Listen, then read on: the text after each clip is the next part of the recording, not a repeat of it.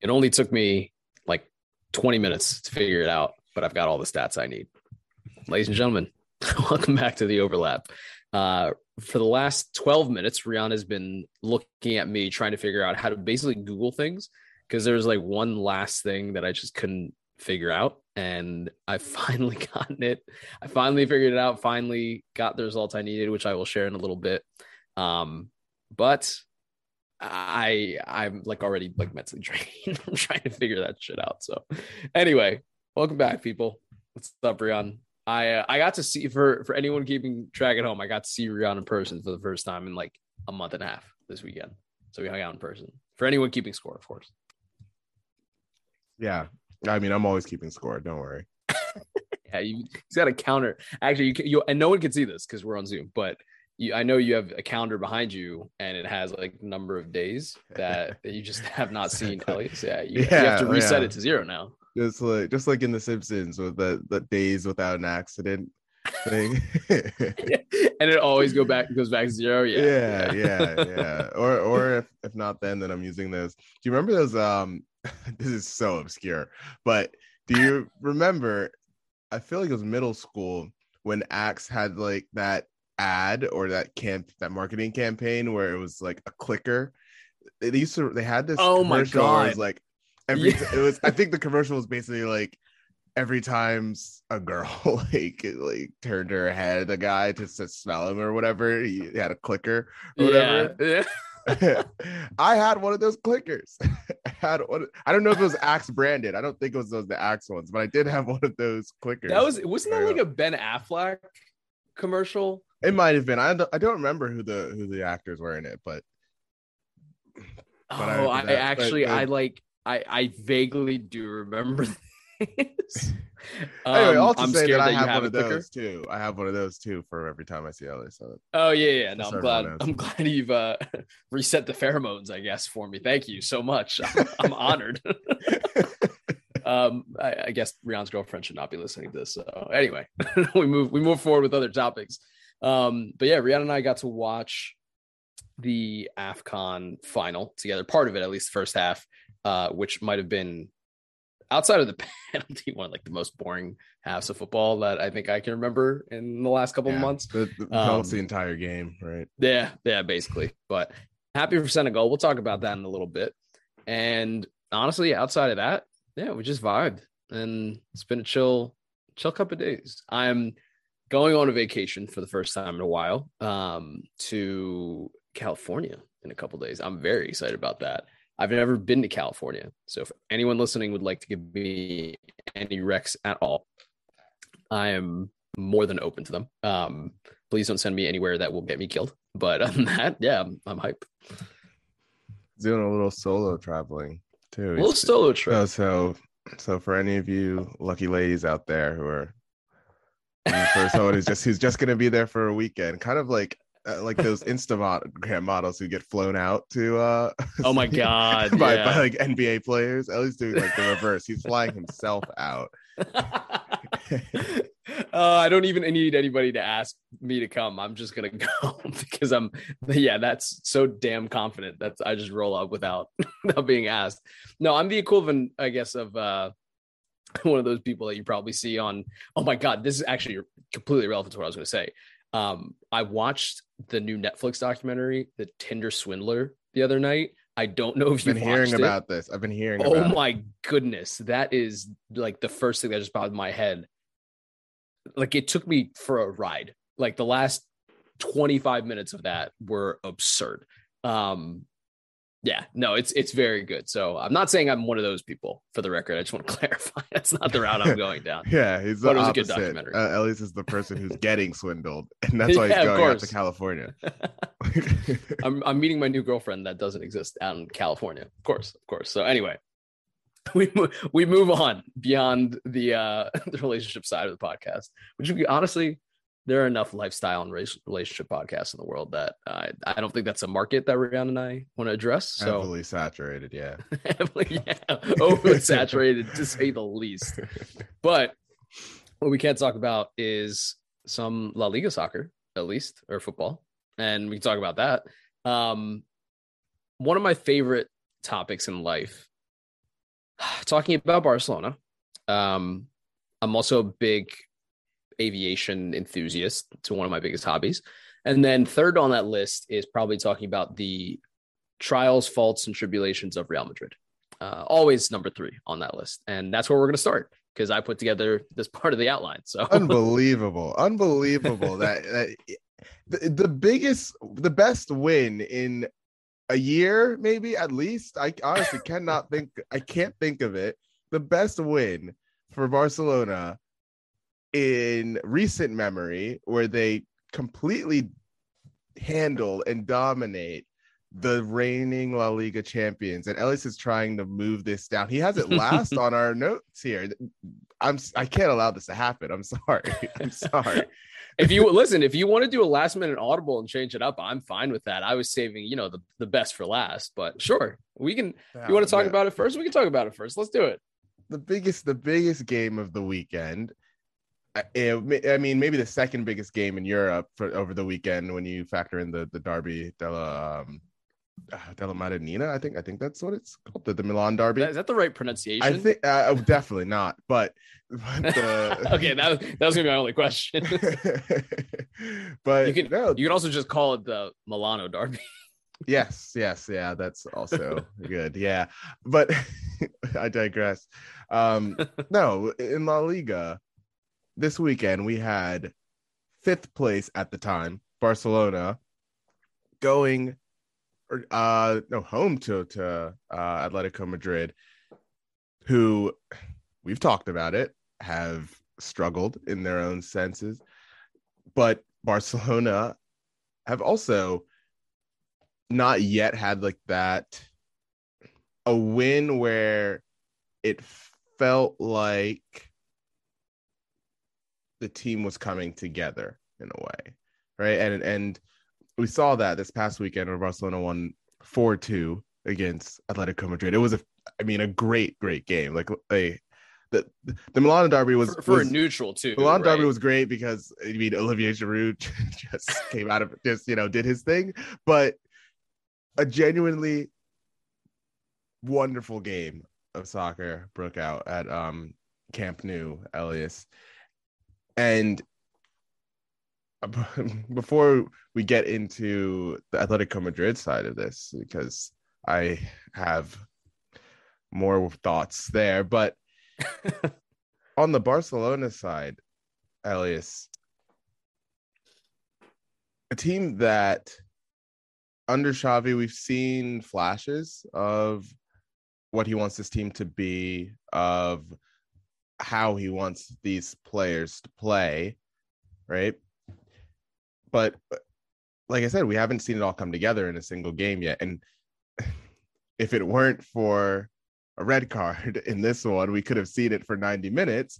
But I was just kind of talk me through like that first half where obviously Barca go down early, right? And then a wonderful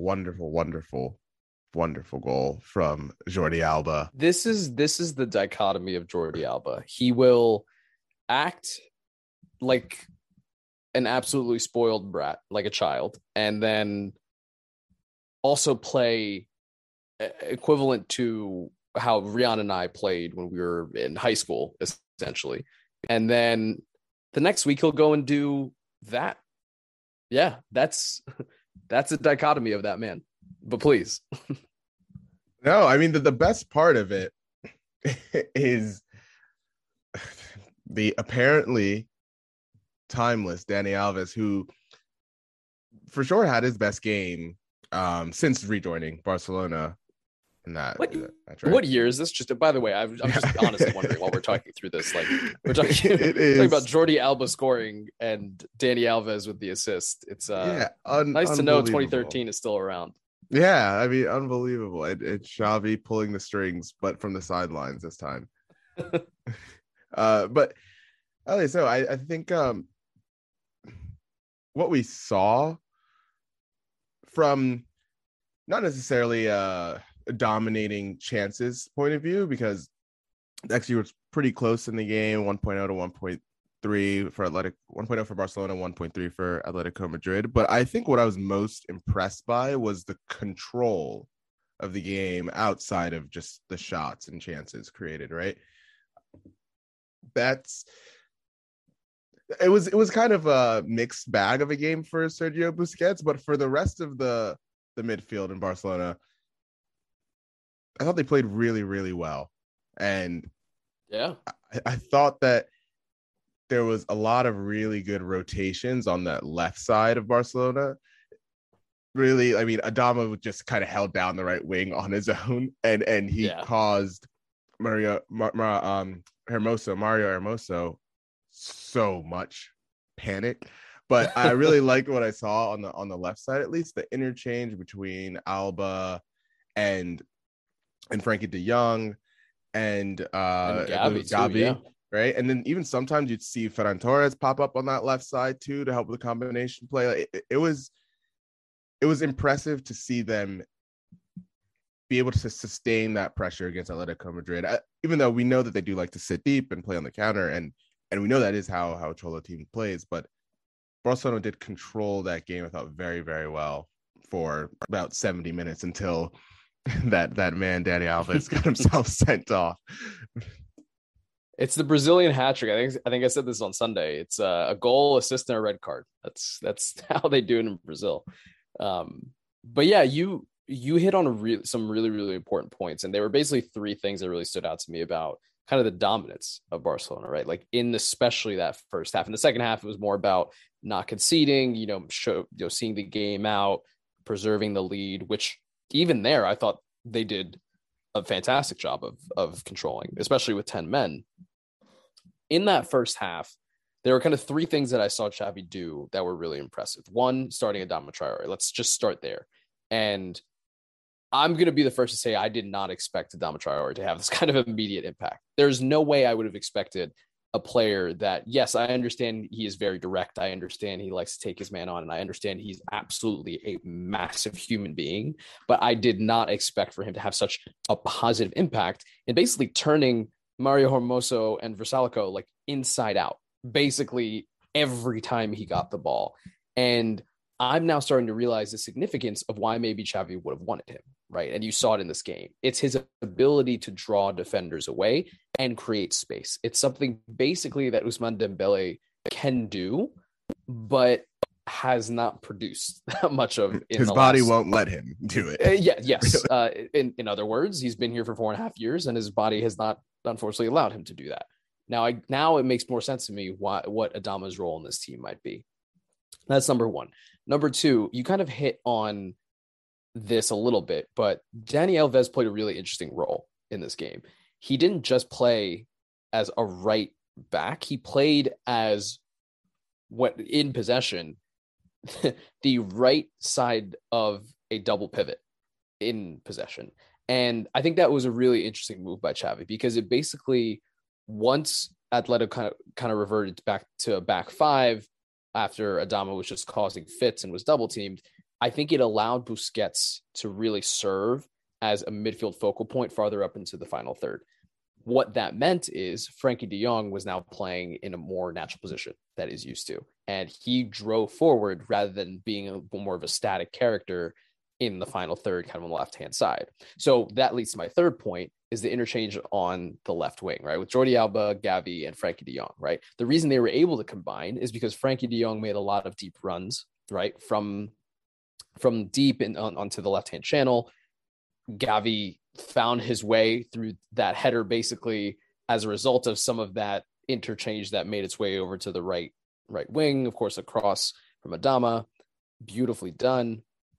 And again, some of what we're seeing with this Barcelona midfield is actually like coming to fruition now. Like you can see that there are pieces there. And I'm not one to be overly bullish about one game, but I think this game, I'll wrap it up with this thought, was the perfect encapsulation of what Barcelona have been going through this season. An XG of 1 on the dot and scoring 4 goals is the polar opposite of what has happened to this team over the entire season. They have been unbelievably unlucky with finishing, unbelievably unlucky with saves and shots. And I think Rian can tell me otherwise, but they have underperformed their XG significantly this season. And I think this was literally the compensation for all of that. I mean, you can even go back to last season too, right? But if you're just thinking about this season, totally, like they are fourth in XG this in La Liga, and yet they only just this past weekend start to overperform, right? Like they going into this weekend, they were below their XG for the season. Now they are 1 goal above it. So it's literally just from this past weekend. And even if you go back to last season with how amazing Lionel Messi was, I mean, Barcelona led the league in XG and only overperformed it because of Lionel Messi. Like that is basically the only reason like, that they weren't getting it from any other source last year. So it's really encouraging to see this, and it was really fun to watch Adama Traore. It was I was like giddy. Everything about it. It was like you saw this more last season in his really good season for Wolves last year, where he can just cause so much havoc in the sense of totally disorienting the other team defensively, right? Like we talk a lot about systems and we talk a lot about players who are able to like move intelligently off the ball, right? But this is kind of the cheat code. This is like the trump card here when you have a guy who can draw 2 or 3 defenders, and that itself creates space for everyone else, right? Without having to do it off the ball. And so I think that's a really interesting wrinkle into Barcelona's season now for the rest of the season. We saw Pierre-Emerick Aubameyang get a cameo at the end there too. Well, also he also played relatively well for the role that I mean, again, he is not entirely fit. Obviously, he has had heart problems as it relates to COVID, so I think it's important to be cognizant of that. But played a very, very important role still in pressing high, forcing Atletico. And this is one comment I'll move to now in a second, but I think Aubameyang did a really good job and honestly could have had a goal himself. We need to have a very serious conversation about Oblak. And I know I mentioned this at, I think, the midway point of the season a couple of weeks ago, but Oblak has statistically been the worst goalkeeper in La Liga. And I don't know what's changed, right? From a defensive standpoint, they are still conceding fewer goals than expected. And they are, I believe, leading the league still in least number of goals conceded. But Oblak has been saving significantly less shots, and they're not necessarily better shots that he's letting in. That I think has been a massive source. And not to say that Oblak could have saved all 4 goals, right? Like that is absolutely not what I'm saying. But I think this has been a very consistent problem this season. And for a man who was considering a transfer last summer, not a great look. No, you I mean, that to move on to the Atletico side of this, like that was really what the conversation has to be about. It's not just Oblak, but their defending or their concession of goals is probably a better way to put it this season, which has just been so starkly different to last season. You said it going into this weekend. The analyst / Opta, who I told Ellie actually rebranded at the end of last year, wrote an article about how leaky Atletico Madrid's defense has been this season compared to any other Diego Simeone team, right? Speaking specifically on Oblak, you said it. He has one of the worst save percentages in the league. He's only stopped 48% of shots going to this past weekend, and I'm sure it didn't get any better. I'm sure that probably dipped a little bit. But yeah, the worst save percentage. And we talked a little bit, I think, about expected goals on target, and I think I've written about it in our newsletter before, which is kind of like just the best way right now for us to judge goalkeepers, which is a model that looks at where the shots are actually placed and on average, how do other goalkeepers deal with them? And he's been one of the worst this season, Jan Oblak. And that's really, really surprising when you look at how good he's been for the last 4 years. So that's one part of it. The other part too is Atleti's defense is not necessarily poor in the sense of creation of chances that they're allowing, right?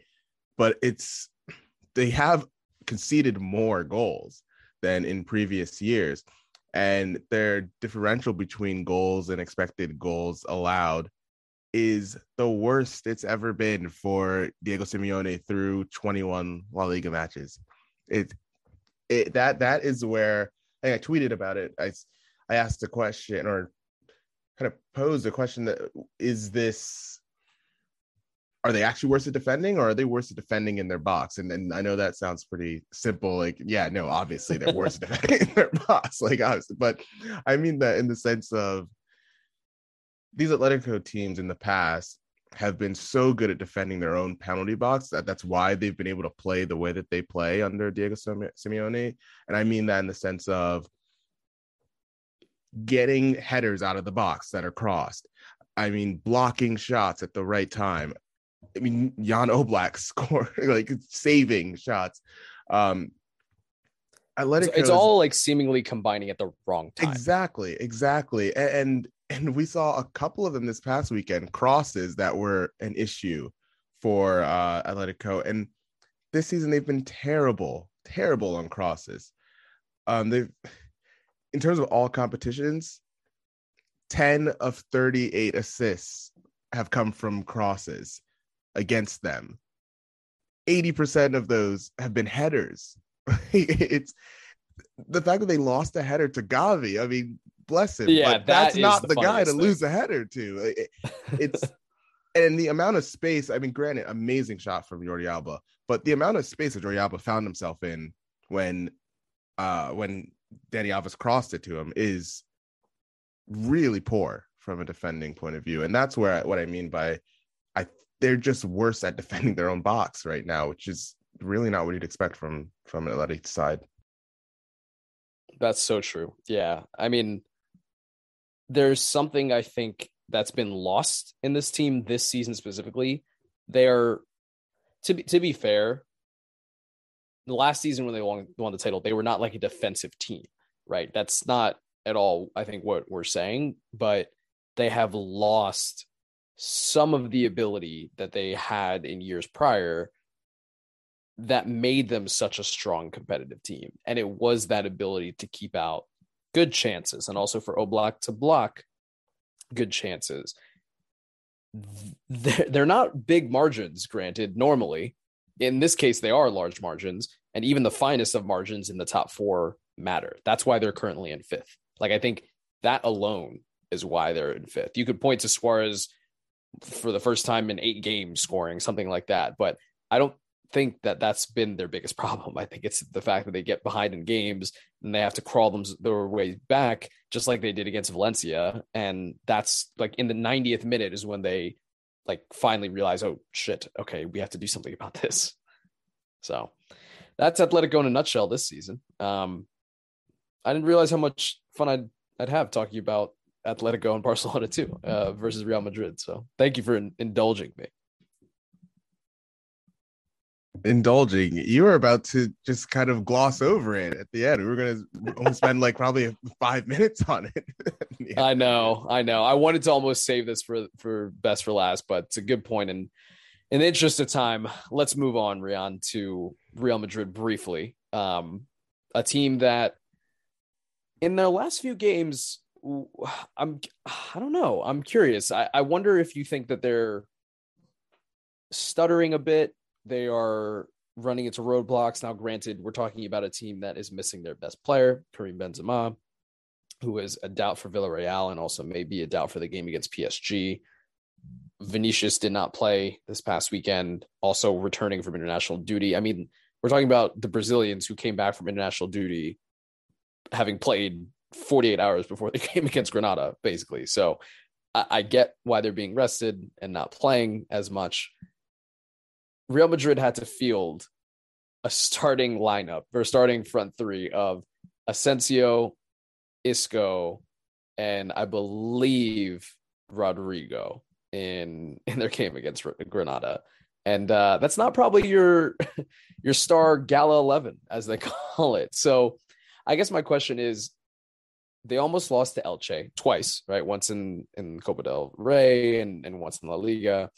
They were knocked out by Bilbao in the cup, and they have arguably their biggest and most difficult game of the season against PSG coming up. So what do you make of kind of this form? And I'm curious, I know we'll plug it at the end a little bit, but Rian does have a newsletter coming out soon about his Champions League predictions and what they could possibly hold for beyond the round of 16. I think this is a good way of at least previewing it in terms of predictions for Real Madrid and PSG. Stuttering. First of all, great plug, Elias. Yeah, seamless. Well done. Beautiful. Hats off to you.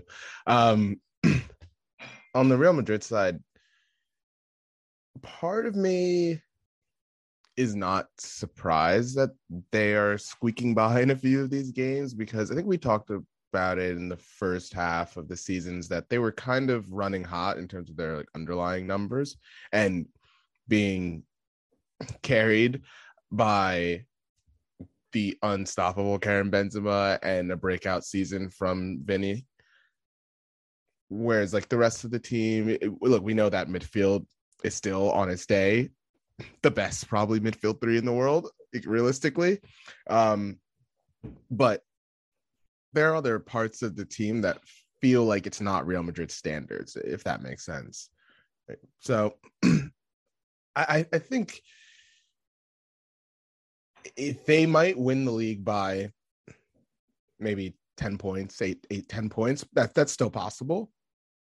But I don't think they're ever going to look that great doing it, if I'm being honest. We saw a team that is now 6 points up on second place, and they've struggled against teams that are not as good as that. I know we just gave a lot of love to Barcelona, but they struggled in that Copa game, and they've struggled against Barcelona each time they've played them this season. And we know the situation of that team. That's not a good sign going into a Champions League tie against, granted, another team that has its own it's just dysfunctional, period. But in PSG, I was going to say has its own dysfunction, but that is how they operate. But it just doesn't bode well for their Champions League aspirations. I'll put it that way. They don't feel like one of the four best teams, definitely not one of the four best teams in Europe, and they feel borderline 5 or 6. It feels just as likely that this team gets knocked out in the quarterfinals. So I don't know. I mean, there's a very good chance that they don't make it past the round of 16. Very, very good chance. Even yes, I should say that. Even if they get past PSG, and then I think those are the two. Which, by the way, the narratives we have not even discussed about that tie. Oh yeah, will if we got PSG it all next week. Real Madrid we got it all next weekend. We got to save. We got to save it. We got it all next week. We got it all next week. We'll do a little preview for the games next week, and we've got. I'm excited. I'm excited. Everyone wins from that Real Madrid PSG tie outside of Real Madrid or PSG fans. So I think, just to answer your question, I'm not too concerned. I'm not even concerned necessarily from a league point of view. But when you bring up the Champions League, yes, I just don't think this Real Madrid team is good enough to win 2 rounds, really. As you said, I think they could very easily get kicked out by PSG, but this doesn't feel like a team that's really close to, let's say, even a 3 in England or Bayern. No, I think they could just, if Inter by miracle make it through, not by miracle, I should say, but if Inter get past Liverpool by some small Yeah, miracle, I could even see Inter knocking them out. So it's like this team doesn't feel like any Real Madrid teams in the past, because you don't feel like this team could beat anyone on their day necessarily. But true. look, Yeah, if they have Benzema and Vinicius healthy, like they've shown that those guys can take over a game on their own, and that's kind of what is the reason why they're in the position they are in the league. I will make. I will. This is the last thing I'll say about Real Madrid. They are currently 10 players plus 1 star in Benzema, and I don't think you can win the Champions League doing that unless that one is Lionel Messi. Basically, almost Wow, did it a the couple years Vinicius ago, but erasure. no, Stunning. it's again levels, man, levels. God, we move. I'm done with Real Madrid. That's my plug for them. Real, let's talk about Sevilla because they're still in second. Had a chance to go within 1 point of Real Madrid this weekend. Ivan Rakitic missing a penalty in literally the last minute of the game against Osasuna to take them potentially within a point. Have they also been stuttering a little bit, right? They drew to Celta Vigo, a game that they were losing significantly. And then that draw against Osasuna 0-0 really could have been their saving grace. And now they're kind of in a tough spot, right? Between now and the end of the season, because in a world where Real Madrid don't go on to like the final of the Champions League, that's really all Real Madrid will have left to fight for is La Liga. So what do you, I'm just curious. Sevilla, are we bullish or are we bearish? I think we're pretty bearish on Sevilla. Another team that, if you thought that Real Madrid were running hot in terms of their underlying metrics, Sevilla's ninth in the league in terms of expected goals at 27. They've scored 34. Their defending has been what's kept them in the title race for now, right? But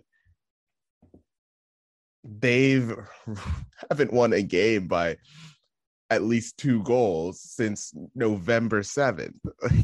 Every game since then has either been a draw or some 1-0 or 2-1 win. Like they've really been edging a lot of these games. So this feels probably more a regression to the mean that we're seeing in these last 3 games with the 3 straight draws. This is kind of, this almost ties into the Real Madrid part of this, is like where Madrid doesn't need to be dominant to win the league this season, and they haven't been by any sense of the word. And Sevilla don't need to be amazing to finish second even. And I'm not going to say yet that I think they'll finish second, because as much as Elias will try to keep putting Barcelona down on our agenda for episodes, it's very conceivable that someone can catch Sevilla in second, and they're also just not a team that feels like a Champions League team, like an established Champions League team, which is what you should see in a second place team that is 7 points above third and 6 points below first. Like they're in a weird spot. They're in a bit of a weird spot. And they've definitely benefited from a very, very tough start to the season, first half of the season from Barcelona and Atletico. Yeah, and I will say I don't know how much we're going to see a regression to the mean in the top 4, not necessarily as it even relates to Sevilla, because at this point, there really may only be one additional spot up for grabs in the top 4. And we'll talk about the team that's kind of holding that one spot hostage, but that 4th spot is probably going to be one of Barcelona or Atletico. And no one really knows. There are massive implications if either do not make the Champions League.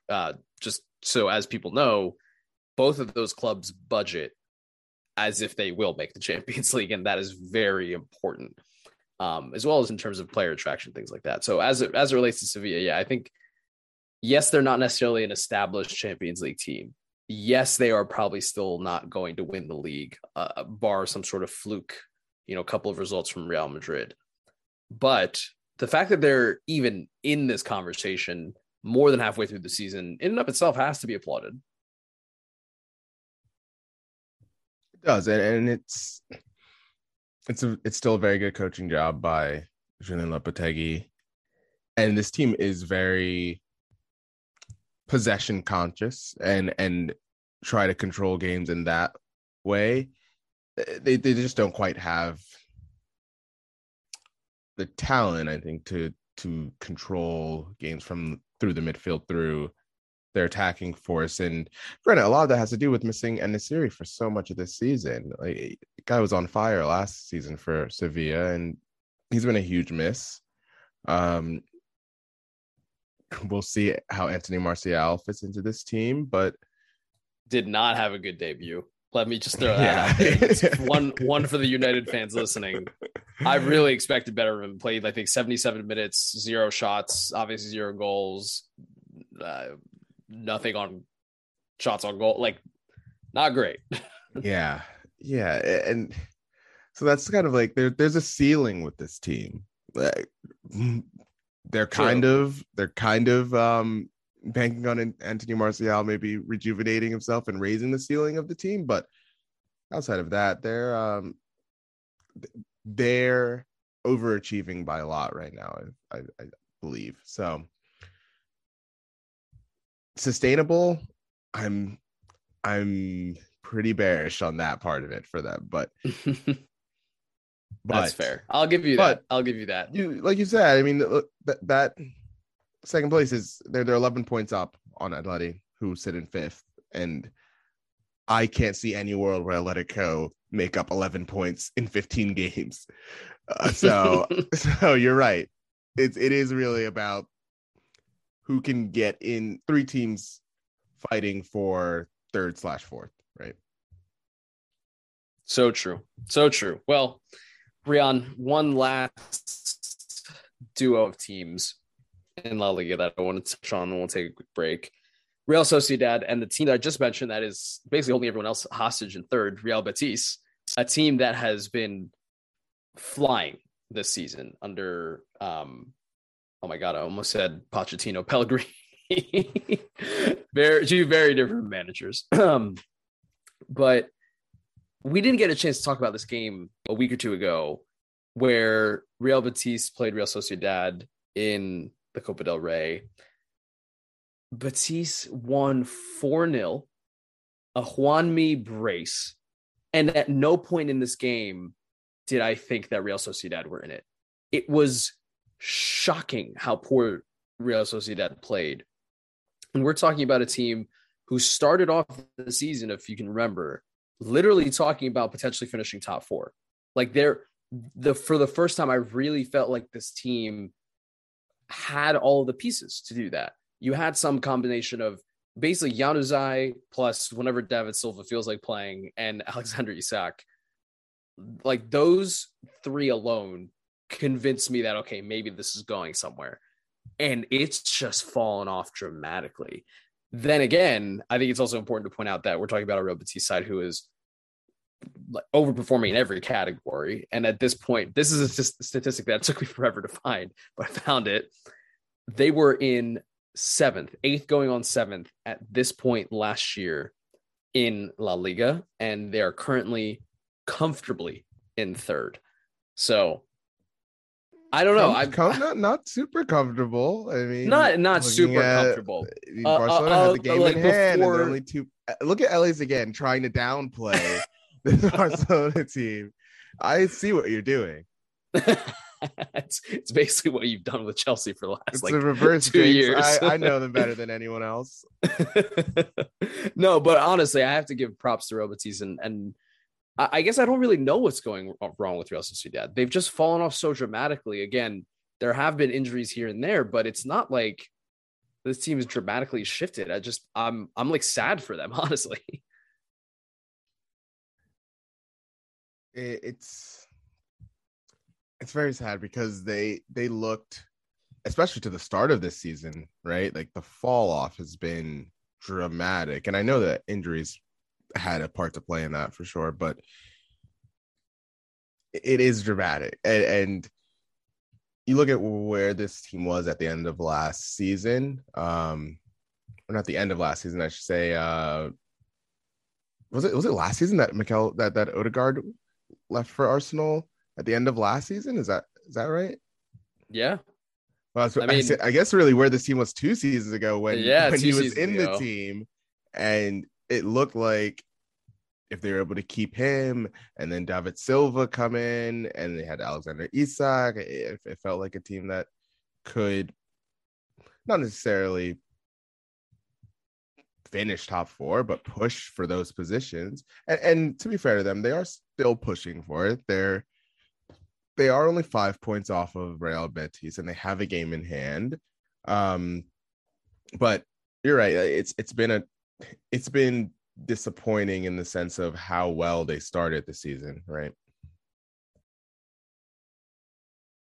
Honestly, I honestly think it's like a confidence thing. I don't think it comes down to anything like coaching, anything related to players availability. Like it's that's the only thing I could legitimately think of. So just wanted to point that out. I'm very curious to see how far Real Betis can take this, our wonderful Seville club.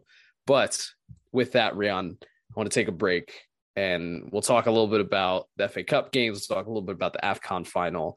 And I don't know, maybe next week we'll talk about the Champions League with Rian's newsletter available to all.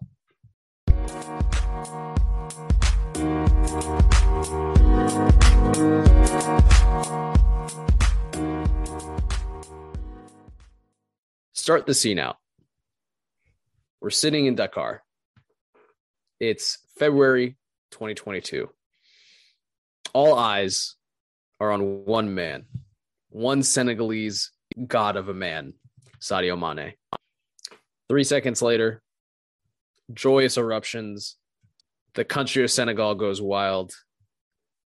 Liverpool have won the champion. No, I'm kidding. So we're going to talk about the AFCON final. Of course, Senegal beating Egypt on penalties in, I think I forget if I said this to Rihanna offline or it was like the beginning of the podcast already, but one of the most boring games in recent memory. Not overtly entertaining other than the penalty that Sadio Mane missed in the beginning of the game. Relatively scrappy game. But nonetheless, a very significant result. Senegal's first ever AFCON win, a tournament that saw the likes of Cameroon, Algeria, Nigeria all get knocked out on seemingly bizarre losses and bizarre runs, especially Algeria at that team. But Rian, let's talk about the AFCON final. Let's talk a little bit about the fact that this is Senegal's first ever continental trophy. What do you make of this for Senegal? And then I kind of want to talk a little bit about Egypt and Mo Salah too, because I was really just disappointed to see that he did not take a penalty and tried the whole go for glory route, which just I'm not a fan of. From the Senegal point of view, like this has been for at least like 3 or 4 years now, at worst, the second or third most talented team in Africa, right? And we saw them come up short against Algeria in the last Africa Cup of Nations. But this team, I'm very happy that they won mostly because of the style of play that Egypt was played in the entire tournament, where it's very, very, very like an imitation of Atletico Madrid, but way worse because it was just. I know the people on Twitter like to say cross and inshallah. It was literally Salah and inshallah, like for the entire tournament. Yes, no, we've reached the point where Rian has started to use football Twitter's slogans as it relates to these games, and I'm so here I for it. can't even take that one as an original. I saw someone else say that, and I was like, this actually works well because it's actually someone who's Muslim and Salah. So this is actually clever. But True. no, from the Senegal side, really, really, really happy for that team because like you look at the players there. Kalidou Koulibaly, who's been quietly one of Europe's best center backs for 6 years, 4 years, like maybe 5 years at least. This a team that also had Idrissa Gana Gueye, who I have definitely ragged on a few times before, but still a very good midfielder. And then honestly, like this game, I could be wrong, but I think Ismaila Sarr really only played a couple games in this tournament because of an injury, and Watford was doing everything they could to keep him from going to AFCON, but he was a menace in the first half of this game, and just the raw athleticism with his quality out wide. I think Mane could have scored a couple times in the first half outside of that penalty from Sarr's crosses, but honestly, really, really happy for Senegal to win this game because of the actual talent of the team. This felt like if there was going to be a winner outside of those names that you mentioned earlier that got knocked out and prematurely and way earlier than we thought, this felt like the next best team, and I'm happy that they were able to get their first AFCON win. Yeah, honestly, I don't know if there's much more to say other than there's something really, really to love about so people always talk about how like Conte, right, is N'Golo Conte specifically is just like a wonderful human being, which there's like a weird football Twitter obsession with him and like every face he makes, which is just bizarre. Yeah, but like it gets generally a little weird. yeah, it's just generally speaking, he's a wonderful person. Because of how humble he is, how much humility he has. I feel like Sadio Mane has the same thing, right? He's someone who's not like very flashy, like said many, many times, like I prefer to spend my money on like people and like my community and things like that. And not to say other people do not, but I think that's such a proverbial part of his set of values. And it's just really, really rewarding and really warm to see someone like that succeed. So honestly, just happy for him, I guess. That's a simple way of putting it. So after, I guess, everything AFCON related, Rian, why don't we talk about the FA Cup? I would like to speak exclusively about Manchester United, and then we can end the podcast. That's fine with me. So that's I think that's the right place to start. We're going back to last Friday. End, just for the record. But yes. Manchester United getting knocked out by Middlesbrough in penalties in a game where they actually completely dominated the game. Oh, 100%.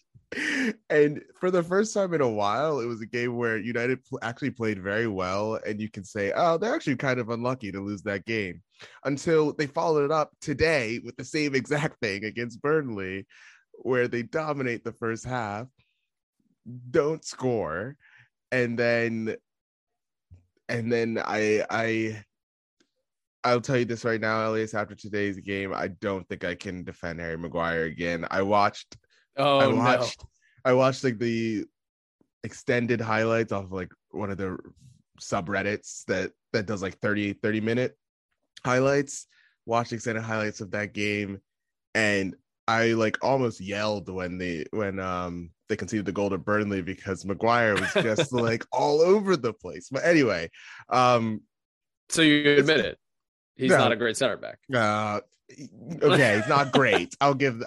He's in That's terrible form. He's not the player that he most definitely was last season and the season before that. But whatever.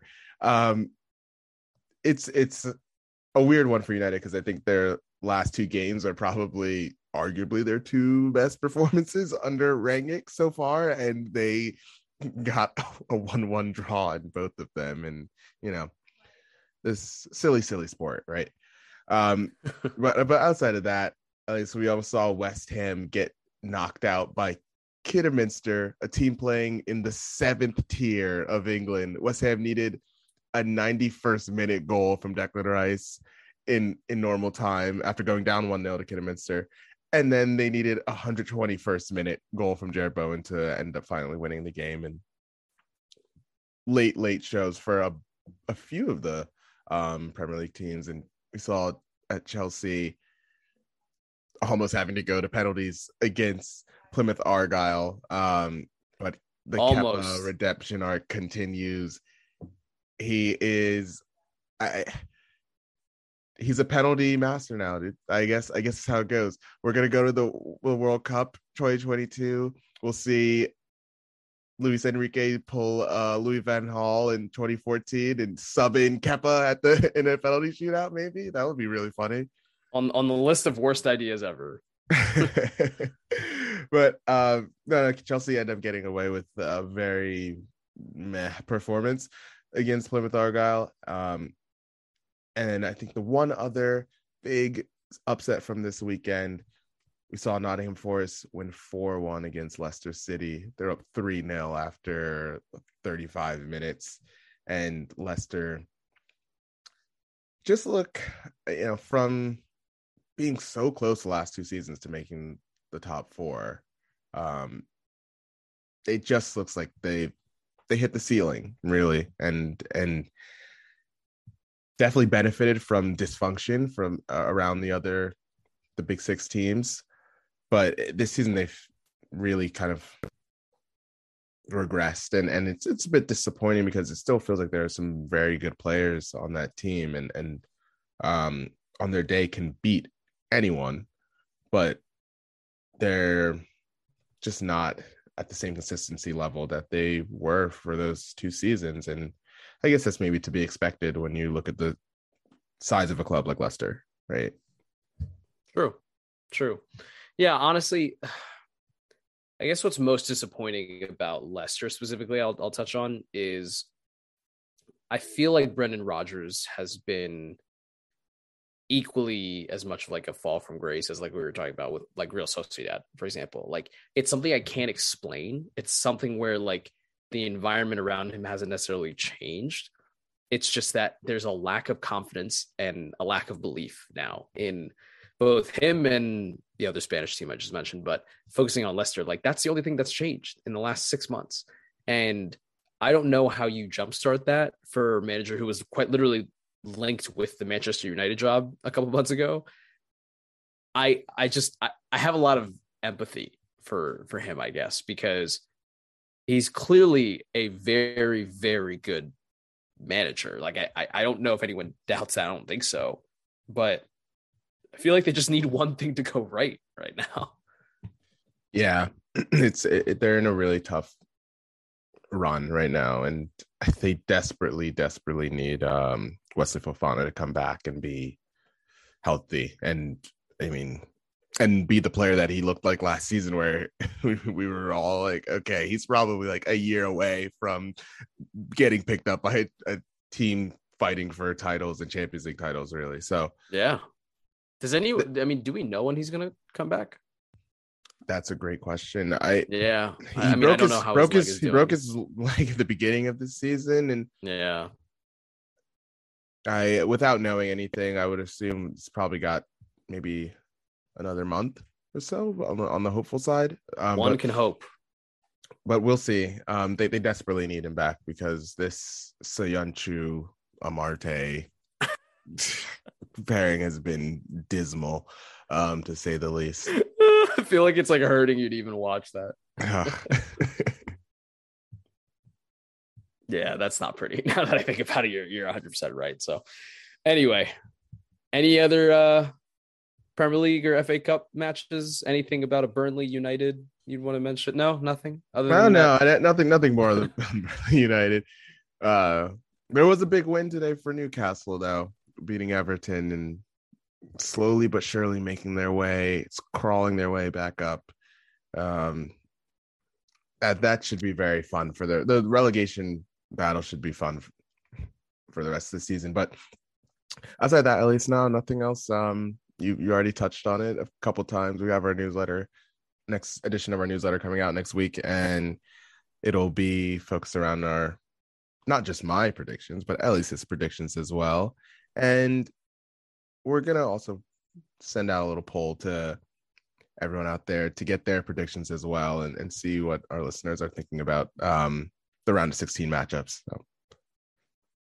Honestly, I'm more excited to read what Rian has to say because I have my own thoughts, but Rian has more data and statistics than I ever put in. I just put vibes into my analysis. So with that, we'll leave it there.